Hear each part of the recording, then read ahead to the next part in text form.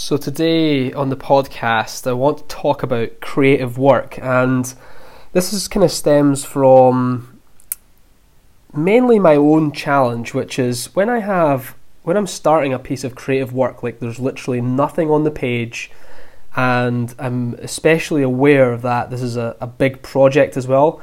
I think you feel stuck, right? It's really hard to know what to do.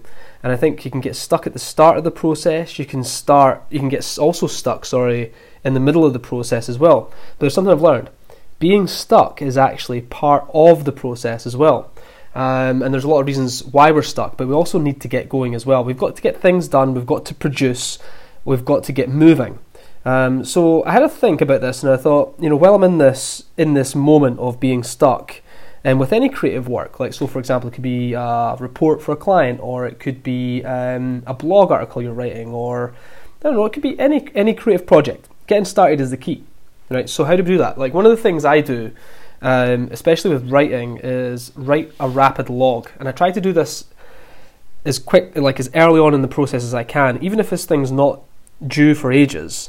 Just get the rapid log done. It's literally a bullet list of all the things I know about the topic or what I want to write, so that my brain is starting to work on that. It's like a messy list of ideas. For me, that's a great place to start, is just to kind of get things moving. I know I'm not going to, the rapid log means I'm not going to have a complete finished article. I'm not even trying to get to that. It's literally just writing all the things down that are on my mind about that thing. And one thing I've learned about the creative process myself is, and I wouldn't say that I'm a creative. I've said this before, I think, I wouldn't say that I'm a creative, but I do create. So I did Chris Brogan's 3 words at the start of the year this year in 2020. I've done them many years in a row now. But one of the things that's on my 3 words is the word is excel. And to me that means to do my best work. And in order to do my best work, I have to produce. Not everything's going to be amazing, but in order to even get close to my best work, I have to create stuff. So I have to get started. So this has been a big motivator for me, is to realise that in order to do my best work, I have to create. I have to respect the process. I have to respect that sometimes I'm going to be stuck. I have to respect my own mindset, the position that I'm in personally. Listening to my own body and my own energy around the whole thing as well, even respecting my own time, working when I'm at my best, appreciating that I'm only one person as well, and knowing that even just working on a task for 10 or 15 minutes, if it's all I've got, is enough, and it's going to allow me to move forward. A big part of that is eradicating, or at least minimizing, perfectionism in my life, and that's a big part of it, right? Permission to have fun and enjoy the process, right? Even when it feels like a slog, just respecting that whole process and trying to enjoy it. I think in previous times when I've been writing a lot, I've actually almost hated the process. I've built it up to be like that, though. That's my fault, when I should have really been enjoying it. And this has been a bit of a mindset shift for me recently. And I'm actually looking at how much writing I've got to do, and I've got 2 or 3 hours of writing to do, and I'm thinking, let's enjoy this. Let's sit down and enjoy this 2 to 3 hours of writing.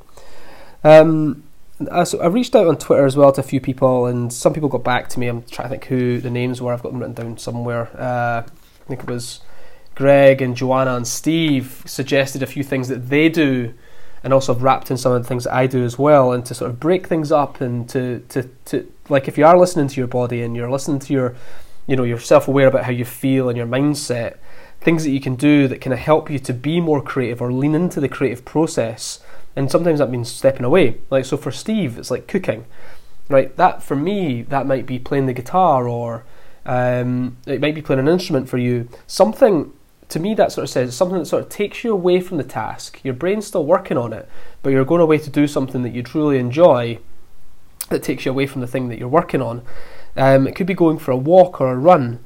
I sometimes, honestly, speak to myself about the thing. I get the whiteboard out. That's another thing that I do. Is I think Joanna said that she likes to mind map. That's her.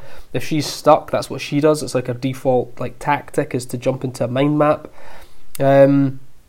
Removing distractions, another one that came up as well, is sort of allowing yourself to immerse yourself in the creative process by removing distractions, getting your phone away from you, removing the apps, social media, all of that stuff.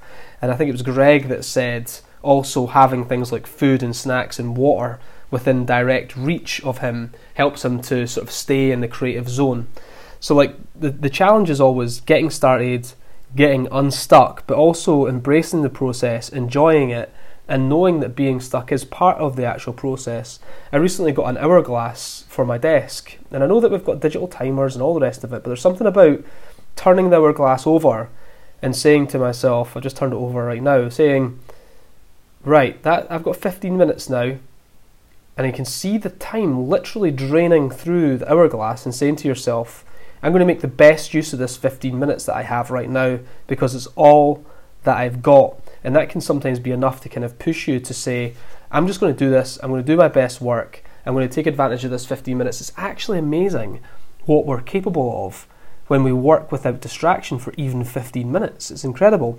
It can really make a big difference. So that's my thoughts on creative work. I'd love to hear your thoughts as well, like what challenges you have with creative work, how you get started with creative work, how you get unstuck with creative work, what techniques and tactics. I've shared some, like going for a walk or cooking or doing something else, doing a crossword, whatever it is. I'd love to hear from you on what your creative tactics are and hacks, and how you get your best work done. Now, something that I never realised that Anchor does is that you can leave a voicemail. A few people left me a voicemail, so thanks to Steve and Andy, I think it was, who left a voicemail for me on Anchor. It's a great way to communicate, so if you've got something you want to add or you want to speak to me, then jump onto Anchor, leave a voicemail, I'll listen to it and I'll get back to you. I'll speak to you soon. Don't forget to be awesome.